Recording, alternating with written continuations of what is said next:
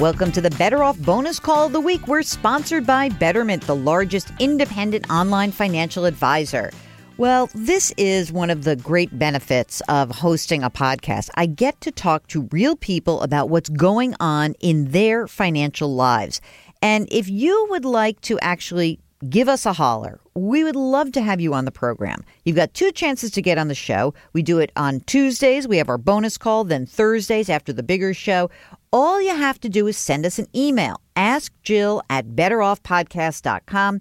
Ask Jill at betteroffpodcast.com. Right now, we've got Jim. He's on the line from Annapolis. Hello, Jim. Welcome to Better Off. What can I do for you? I have actually two questions. The first question is regarding SIPC.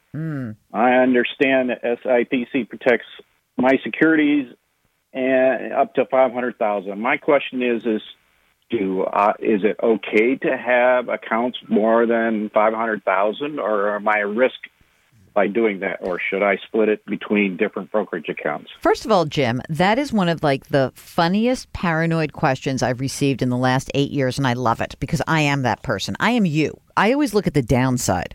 So SIPC, Securities Investor Protection Corporation, is in place in case of the failure of the organization where your securities are domiciled. Okay? So where do you hold your securities right now? I have Fidelity and Vanguard. Okay, so here's what SIPC does. If Vanguard or Fidelity were to go belly up, right, and in the middle of some horrible downturn, let's go back to the financial crisis of 2008, right, and they were to go belly up, the Securities Investor Protection Corporation would make you whole for anything that was basically lost in the transition, meaning that they may have had positions that are marked differently, they run out of cash, and things go kaplooey. SIPC will back you up.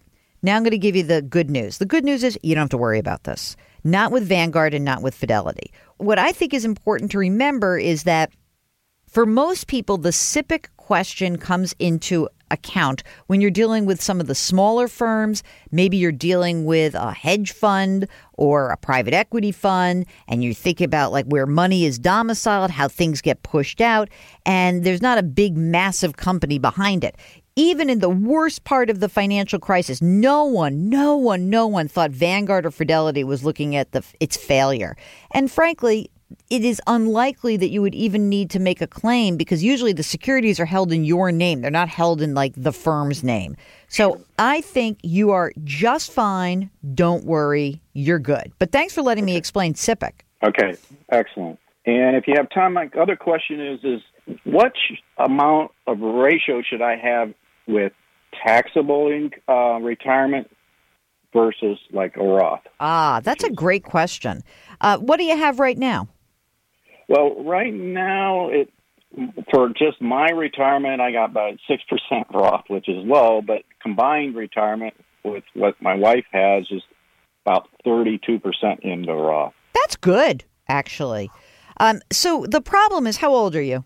I'm 61. It's hard to go back in time, Jim. I mean, we haven't had the Roth structure that long. We've had, it's one thing if you said, oh, well, I'm starting out today. I'm 22 years old. I'm starting, right? But going back in time, you didn't even have the option. I think having a third of your money as already been taxed as you come into retirement is fantastic. If you have an opportunity to convert your traditional asset into a Roth structure and it made sense from a tax perspective to do so, then it is better to have an asset that's already been taxed. That said, you know what? I wouldn't drive yourself crazy because, again, it has to make sense from a tax perspective. And maybe you'll look at tax reform and there's some bonanza ahead for you. Maybe there's some fabulous moment where you say, oh my gosh, I should start converting this minute because my income is so much lower. That's a different story. But don't do it just to get the ratio improved. Do it because it makes sense overall. Okay. Now, if my company has a 401k that has a Roth, do it. How would you do it? Do it 100%. Make it all 100%? Roth. Yeah. Okay. Make it all Roth. Absolutely. Okay. Absolutely. Because that's a great way. First of all, how much money do you earn, by the way? About 120. Okay. Yeah, I mean, I would just do it. It would be that's an efficient way to get that money in the Roth structure. Perfect. Okay. Perfect. Okay.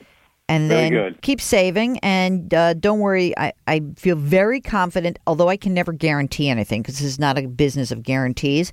I feel very confident that both Vanguard and Fidelity are going to be just fine.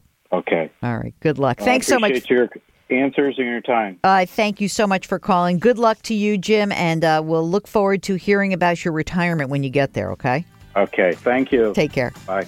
Okay, that's a wrap of our Better Off bonus question of the week. If you've got a question, it's simple. Send us an email at AskJill@BetterOffPodcast.com. We'll arrange to get you on. And don't forget, in just a couple of days, there's a brand new episode of the Better Off Podcast sponsored by Betterment. Talk to you then.